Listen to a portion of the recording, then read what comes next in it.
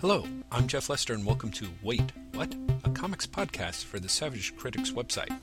In the first of our 9th episode's 2 installments, Graham McMillan and I briefly touch on all the great things the Pacific Northwest has to offer.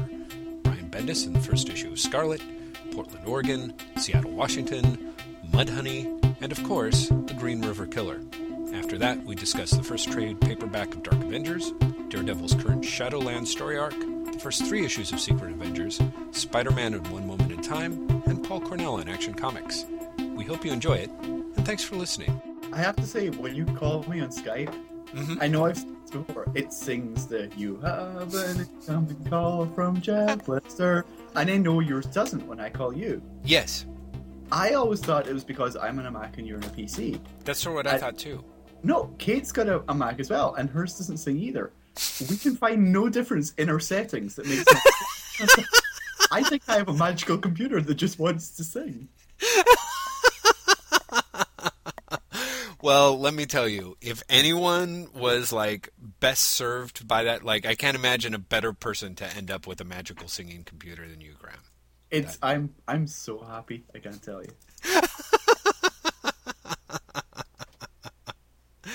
So, first of all, hello, listeners. Hello, listeners. Welcome to another episode of Wait, What? I'm going to now break the fourth wall for a second by saying, listeners, Jeff and I have just talked for 15 minutes and then started the podcast. In the break between starting the podcast and talking, I have downed an entire glass of water because I'm so incredibly thirsty. So if at any point I continue to do that and you just hear slurping, okay. It's really warm in Portland. Yeah, I know. It's warmer there than it's been here. I hear you guys are suddenly it's... And last night we had a barbecue. We had friends over for a barbecue. Mm-hmm. And it was raining. It was beautiful weather. It's that comedy thing where it's beautiful weather. You say you're going to have friends over for a barbecue and it rains. Yesterday it was overcast. It was raining at 5 o'clock, and I was like, "What the hell is this?" Seriously, this something happens in badly written sitcoms. And today it's 80 degrees again. Man, Portland, I'm telling you, it's not just Comic City; it's messed up weather city. Oh yeah, it seems to be messed up weather city. Seems to be its claim to fame for years, and it doesn't hesitate to break that sort of stuff out, which is kind of amazing. Well, there you go. That's why Brian Michael Bendis is so popular. He just can't deal with the weather. He stays inside and writes. Hey, supposedly that's supposed to be a good thing, right? You know? What, Brian Michael Bendis staying inside and writing? I guess. You've read Scarlet. You know what it does to his head. Come on. Actually, that's a great thing. I didn't read Scarlet. Did you read the Invisibles 15 years ago? Yes. So imagine that, right? With Ferris Bueller's Day Off.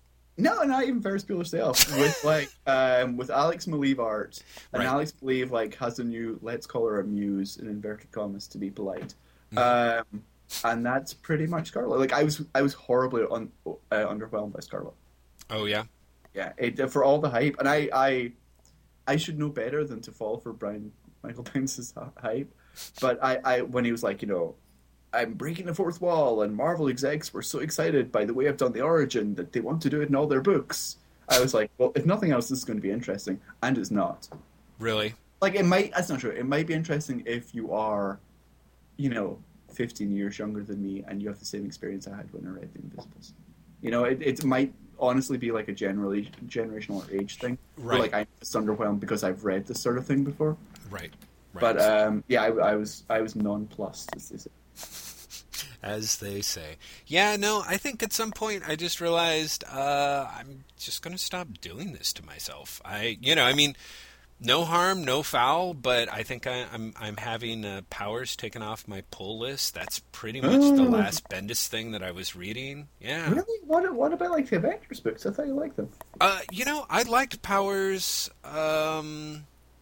I liked Powers pretty much right up until the super long delay, and then when it's come back, and then it disappeared for a year. Yeah, something like that. So pretty much it came out from Icon, and then there was I don't know what happened with the shipping, but at that point I was just it's been too long. I'm done. I have no emotional connection to the characters, to the storylines. The things are just sort of annoying ticks to me. Like, I like Mike Avon Emming's art, and I particularly think, I always felt that like Bendis was being a little more hands-on in terms of the panel layouts, because the stuff really reminded me of the stuff that he used to do for Torso or Jinx or something, Yeah.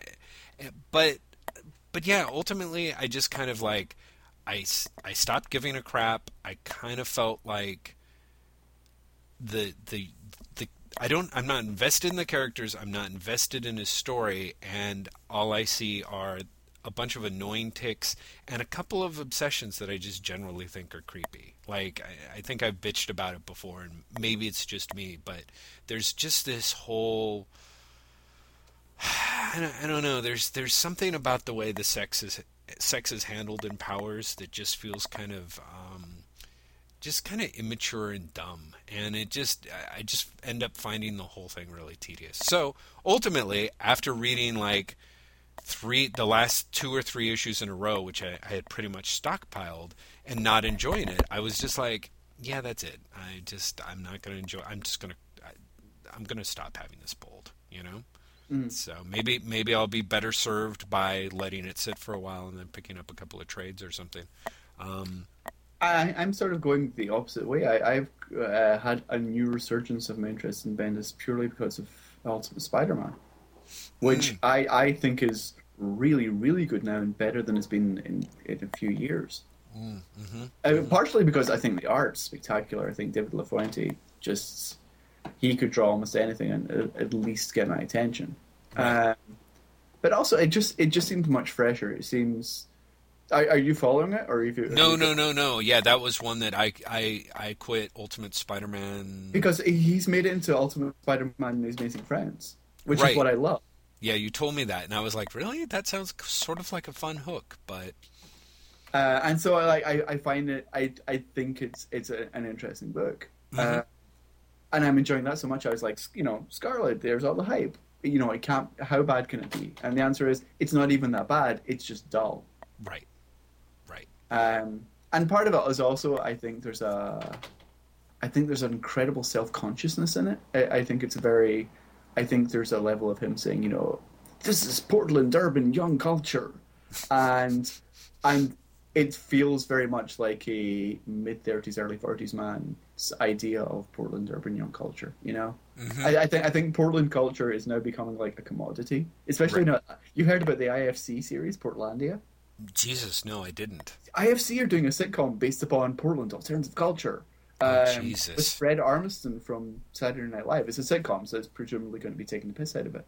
But like the idea that that's a thing, that's real, just shows how ridiculously commodified Portland has suddenly become. Great, congratulations! You guys are the new Seattle.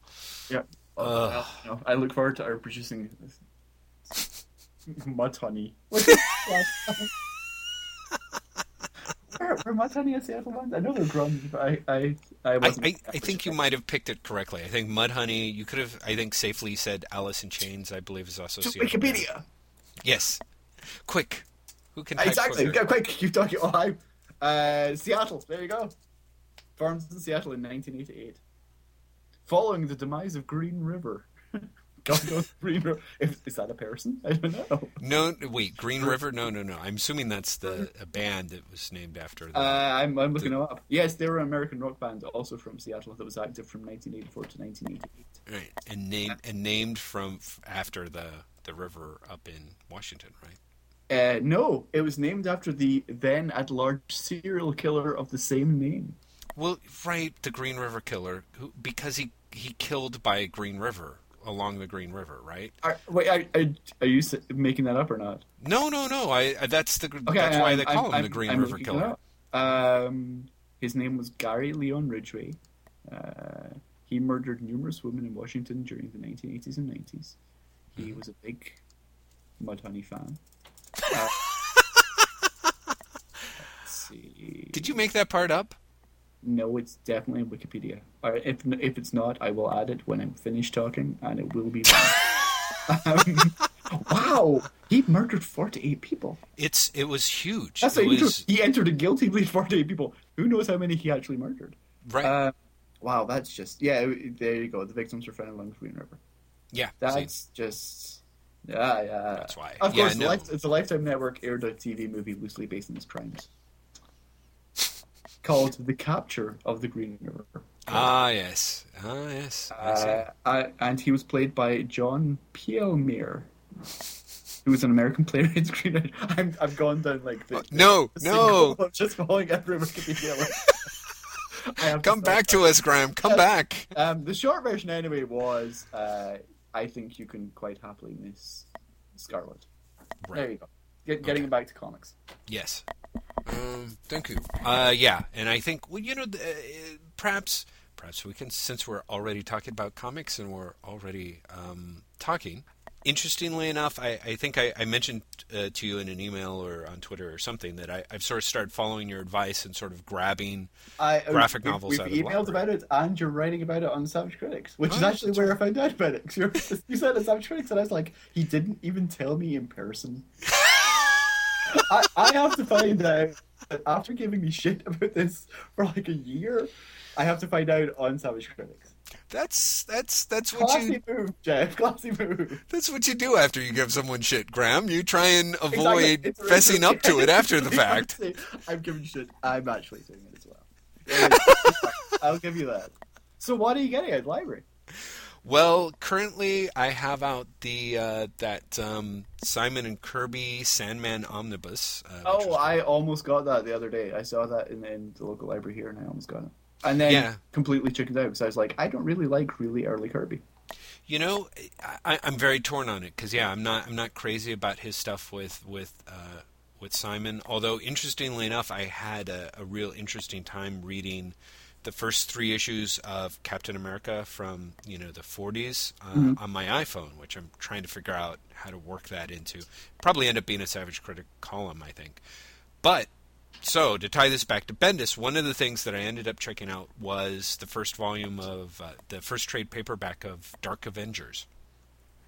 How is that? Because that people like that. People did like that, and I can kind of see why. Honestly, because it moves along at a really good, decent clip. I think Mike Deodato has sort of strengthened his chops as a storyteller. Like, I always thought his stuff was kind of pretty in a sort of bloodless, airless kind of way, but there was no real, like, I always felt like it was kind of not particularly disciplined. Like, he'd spend, like, if he went too far in one direction, he basically ended up doing Greg Landisms, which he seemed very fond of. Dark Avengers, his storytelling, there's some kind of nice layouts and just, the storytelling overall. And he's got his character's body language are a little less stiff, or much less stiff, I guess, when compared to Greg Land. So, and Bendis, for his part, tells a pretty. He's got a good hook to hang everything on. He, sort of taking over from where Warren Ellis left off with Norman Osborn in Thunderbolts. He really has where he wants to take this character. And interestingly enough, the most there's a 6-page sequence or something like that that's in which Norman Osborn sort of talks the Sentry into being sane and essentially working for Osborn. And it really is, I mean, it's a 6-page sequence. It's huge. I mean, for what's really just 2 people talking, but it really works quite well. Like, Bendis has a really good sense of Osborn. Whatever, I think, whether or not I necessarily agree with, the Sentry's role in the Marvel Universe, I always felt that if nothing else, at least Bendis had a very consistent take on what he wanted to do with the character.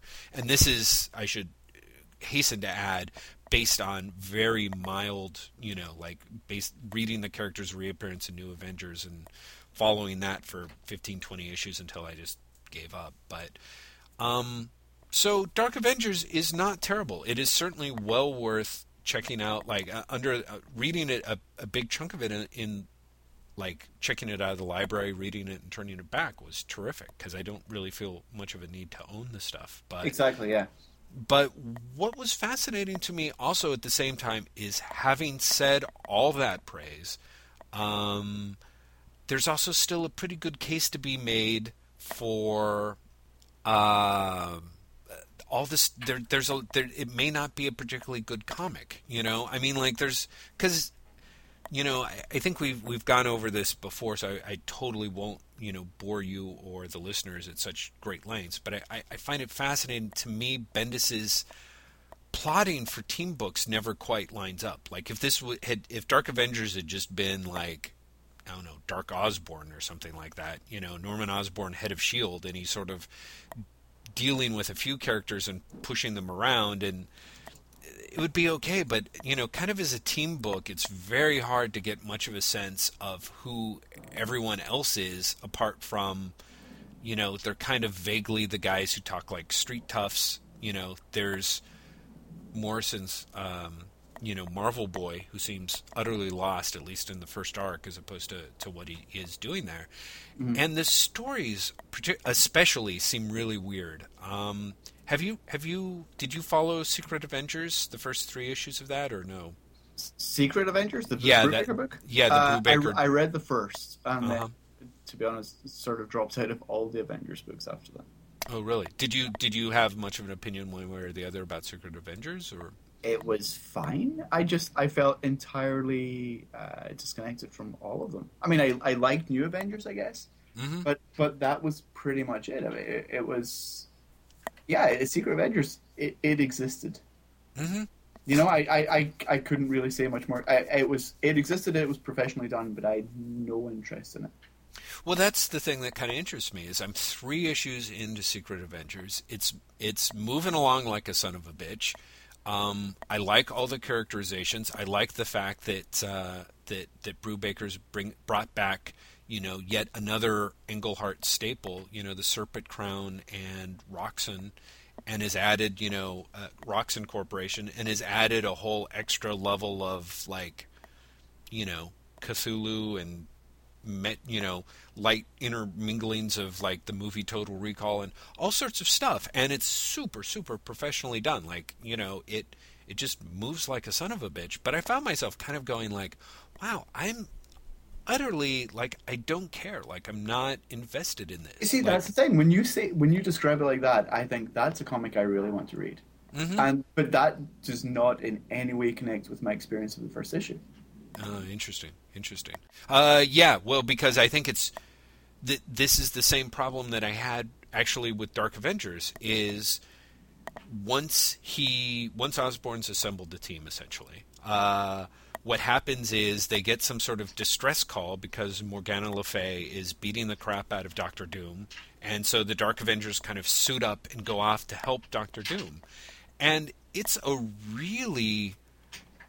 such a, there's no stakes involved. You know what I mean? Like, they're supposed to help Doctor Doom, which I guess in a way, like, I'm supposed to care about, but I really don't. Like, there's so much that's there that, like, there's no real motivation for me to care. And Brubaker's stuff, which I think is done, you know, sort of even more professionally and has more of what I say that I want to see, which I kind of do.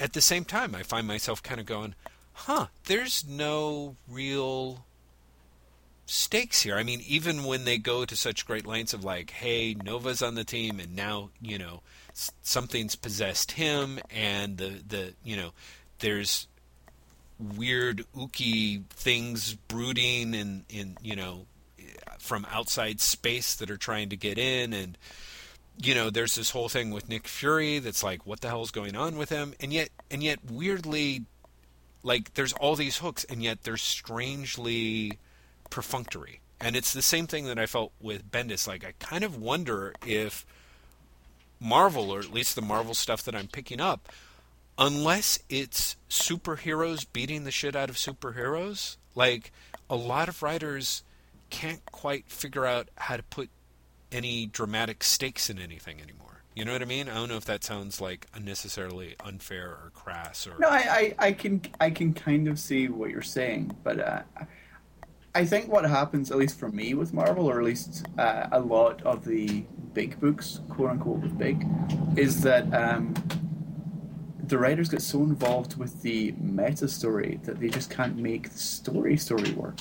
Mm-hmm. Like Dark Avengers, for example, has no reason to exist. Mm-hmm. There's no point to the book. Well, see... But it exists for a year, and then it goes away, and there's no...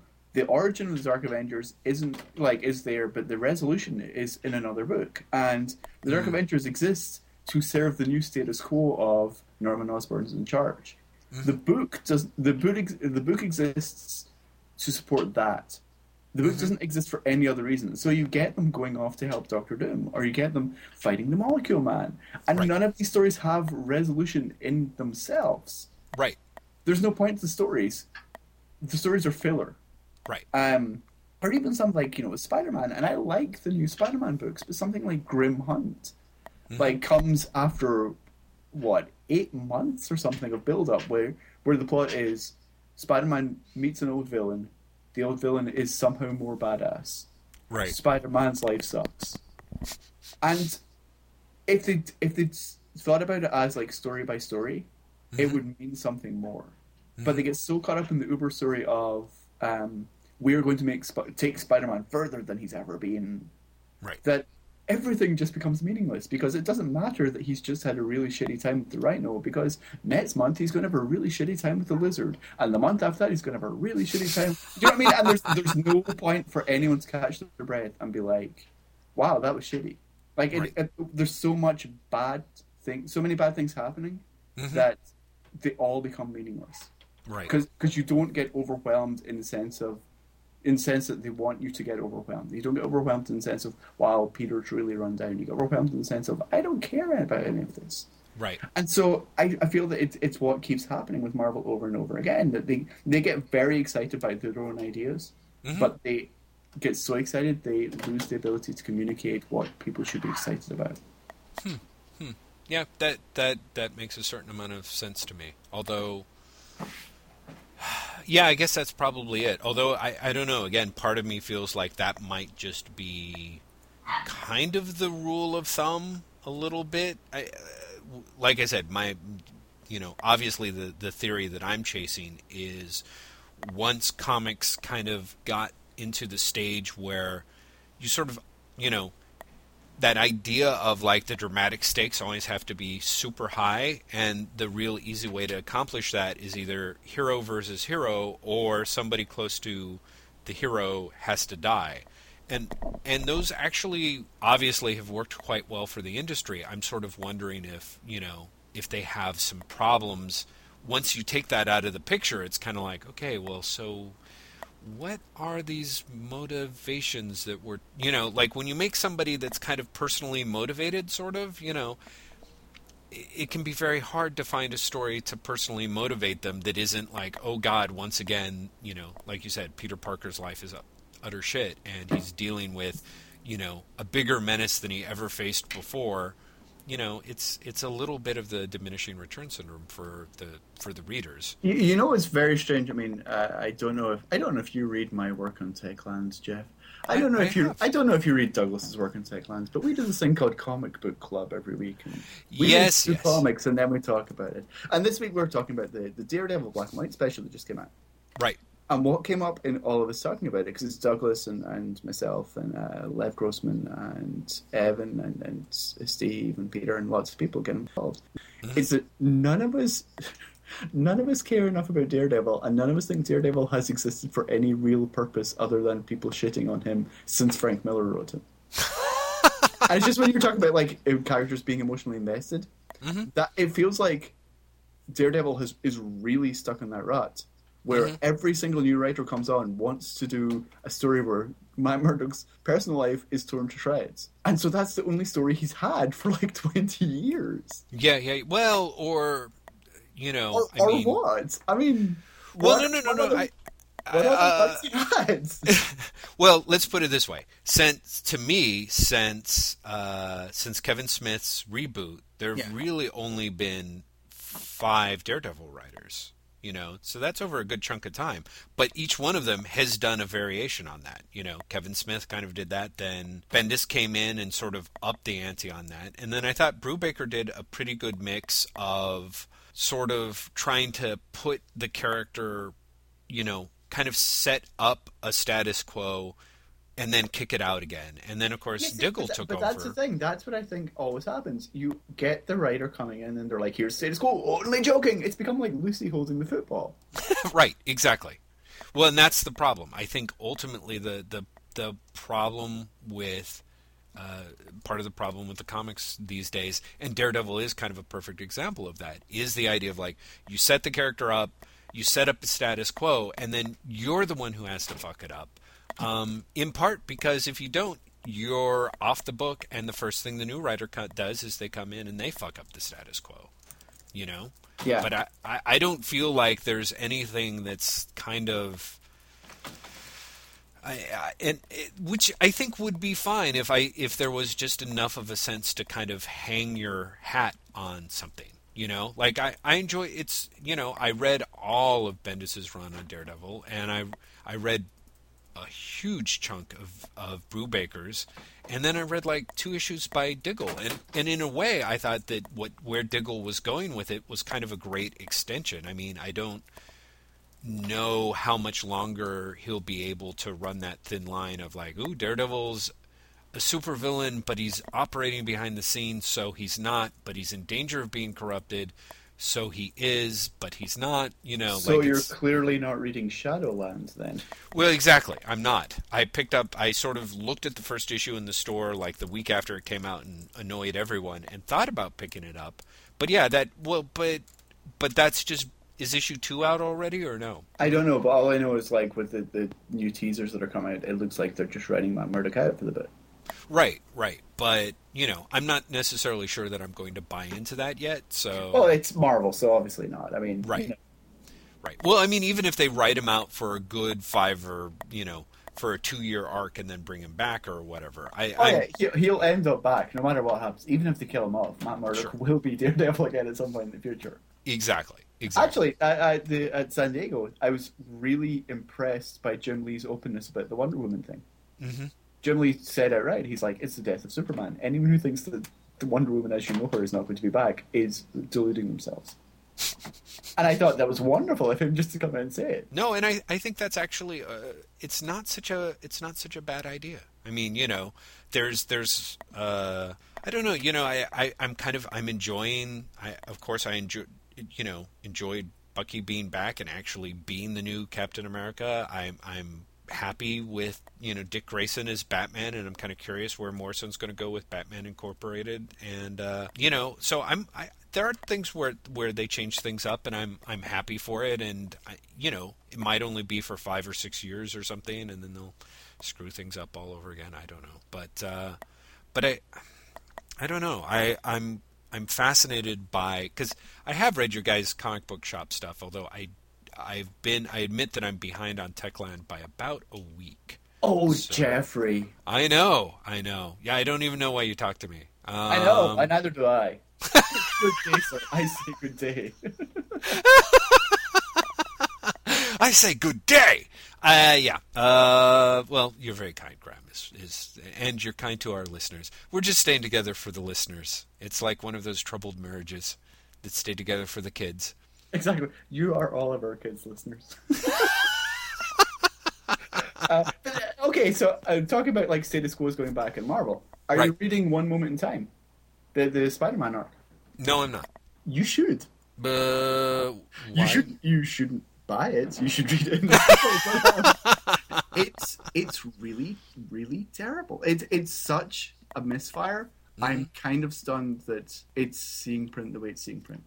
Well, I kind of thought that it was a mistake for them to do it, because honestly, it struck me as, again, one of those kind of weird, relatively rare missteps from Marvel. Is like, they're like, okay, here we come, One Moment in Time. And I'm like, you know what? I feel like the books finally started to, like, crawl out from underneath the onus of the whole, one more day thing. Like that's one of the reasons I think it's such a misstep. Who really cares what happens? And not only that, when you see the explanation in the flashback, it's incredibly weak.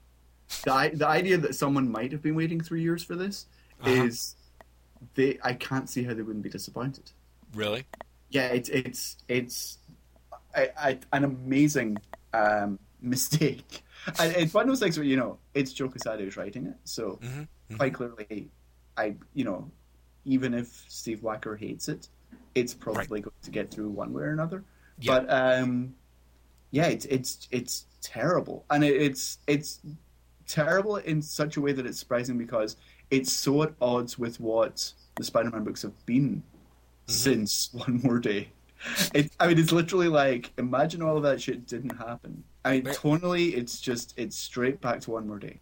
Well, that's kind of the feeling that I got from it. I mean, apart from kind of a pretty cover or something, I was just like, this is the... What's amazing is they are taking the annual, the actual, Paul Ryan drawn annual with the Nicolette inks, and doing that, and then inserting different panels in it to say, this is what really happened. And so even that doesn't work. Like, visually, it doesn't work. There's a disconnect between Paul Revera's art and Paul Ryan's art. And there's a disconnect between, like, the lettering looks different, the coloring looks different. And they're not even saying, like, this is version 1, this is version 2. They're saying, here's what you've already seen, here's what you haven't seen. Right. They're pretending it's the same thing, so there's this terrible disconnect. And... yeah, it's horrible. Like, so it's pretty much like, and also the reason that the marriage didn't happen in the new reality is just hilariously bad. Spider-Man fights a guy, gets knocked out by Cinderblock, wakes up underneath the guy who is unconscious on top of him, and isn't strong enough to lift him off him.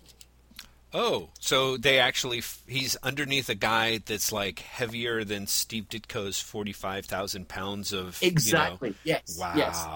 That's such a chump move. I can't even believe how bad that is.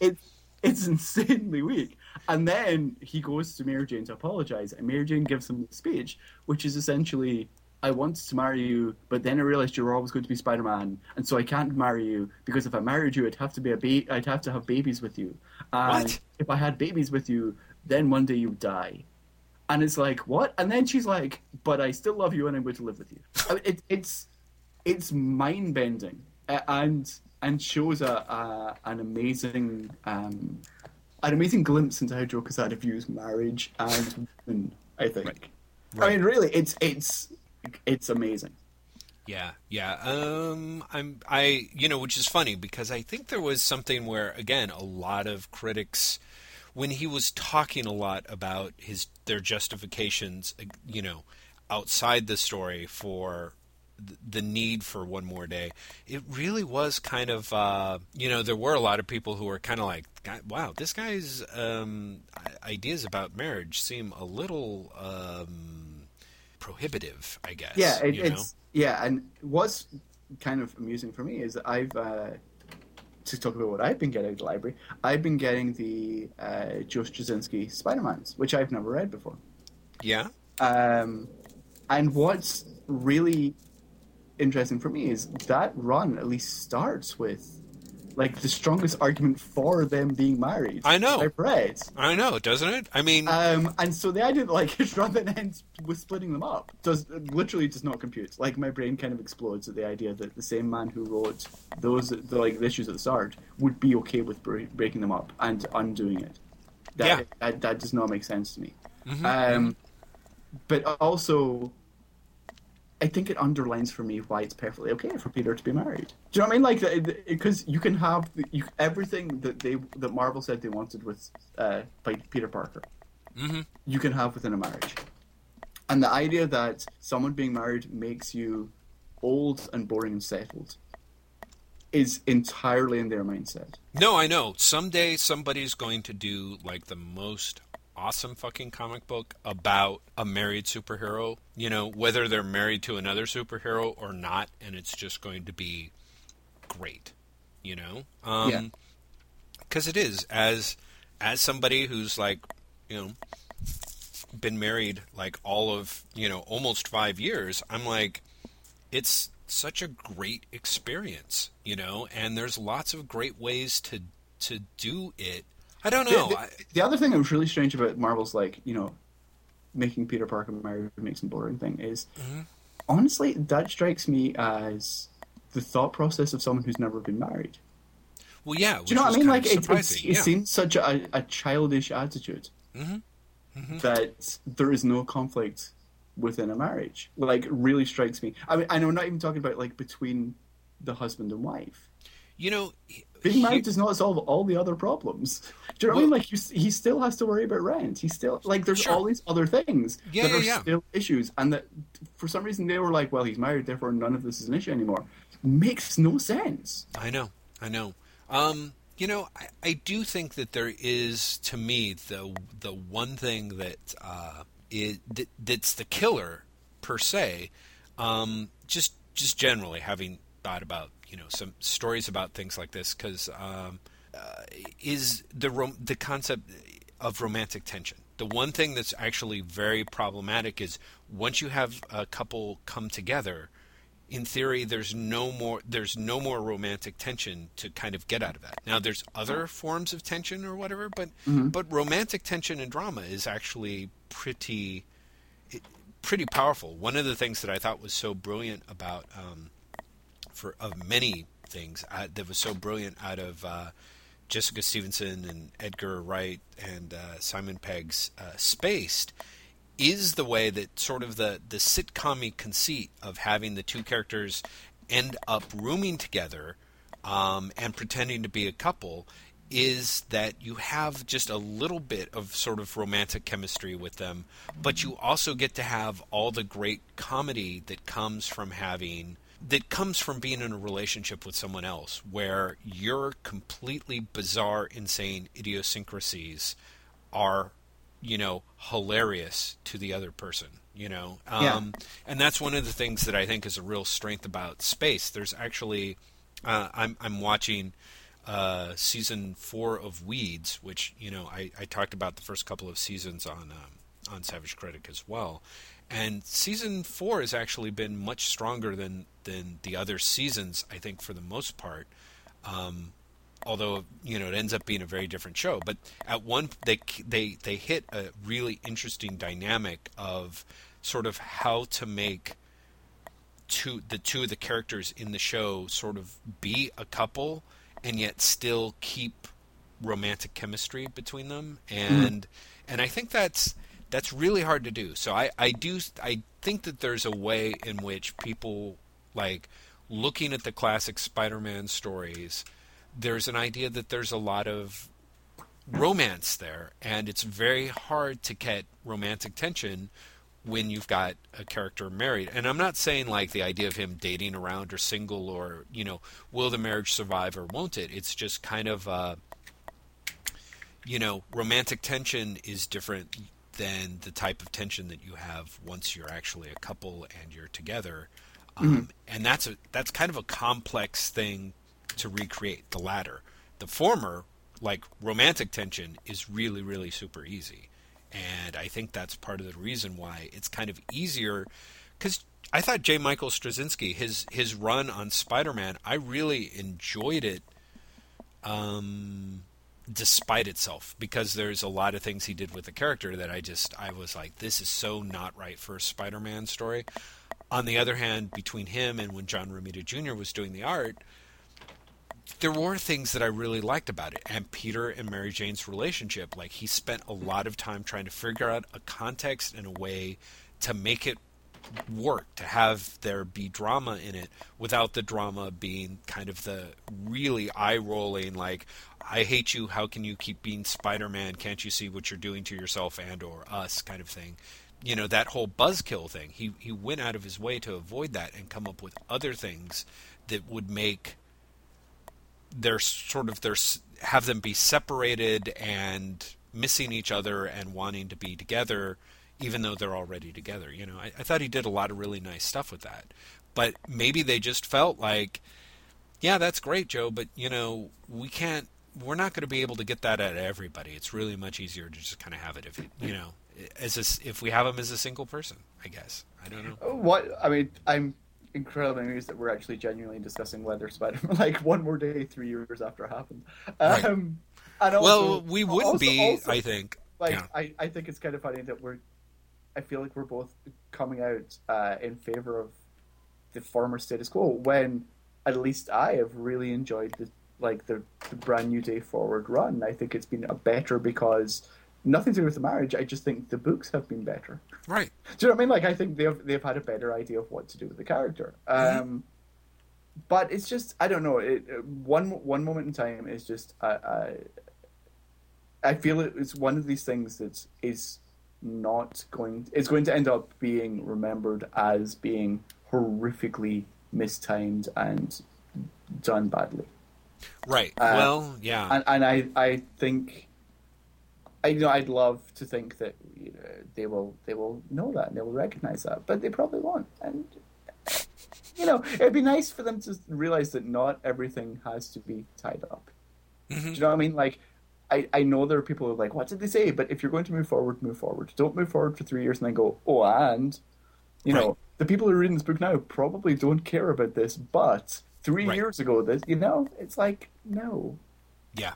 No, I agree with you. I think that really the timing is just terrible. And like you said, the fact that we're back to talking about One More Day when neither of us really have that much interest in it, it brings up this thing. I myself would like a happy medium in that I would, every time I try to jump onto the Amazing Spider-Man books, the rotating teams just end up killing it for me. So really? Yeah, I mean, that's the thing. I can see why they're talking about ending that sort of weekly concept. But yeah, Joe Kelly's okay.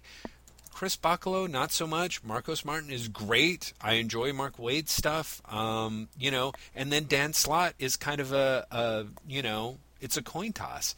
But I don't, maybe if I was going to the comic book store every week and I could say, oh, pick this up. No, I'll leave this one back. Oh, I'll pick this one up. But I'm not going to sign up. Usually what I do is I sign up for a book and then, it gets pulled and then I go in. At this point, it's like once a month. And then I, try and scurry around and try and find some of the stuff that had come out that wasn't on my pull list that people have said good things about. Mm. But I'm not. Read it in collections, which is what I ended up doing. Purely because I was also going in like once a month for a long time and would miss issues, and so I started reading it in collections, and I feel it works a lot better. Right, I can probably see that because again, it's that. Well, and are there? Do you like all the teams equally? Is it not a problem when? There's. Well, the collections are basically like, right, one arc or two arcs or one arc by the same team.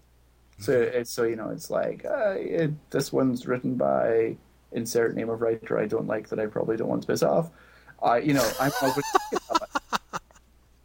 hey, so some people working on that book are really touchy.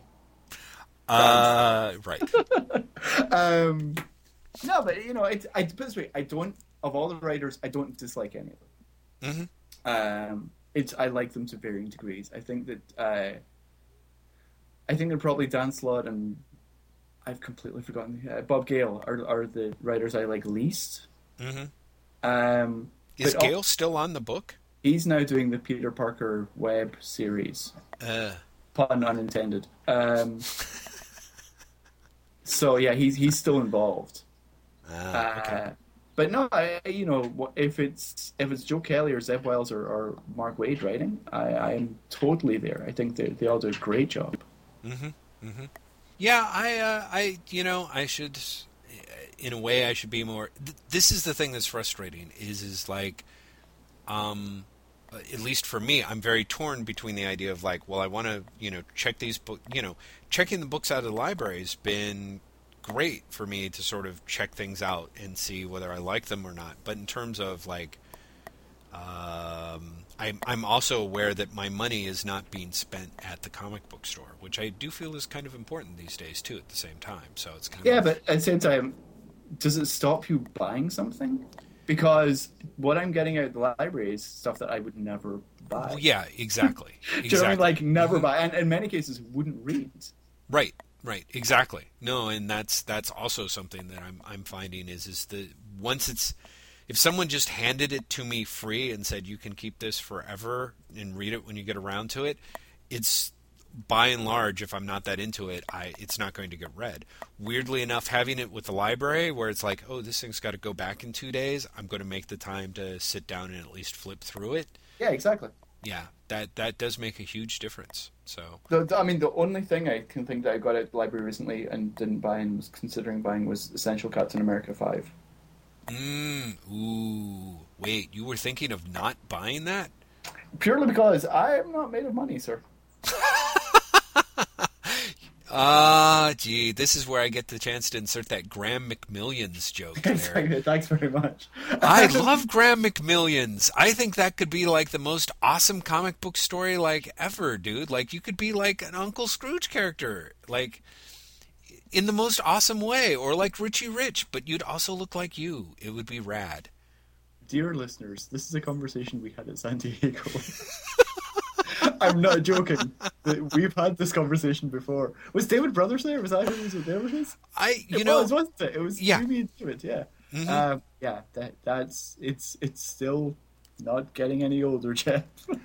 Dude, I love it. Actually, the thing that's great is, I don't think I told you this, but remember the guy who stood in line in front of us during that conversation? Yeah.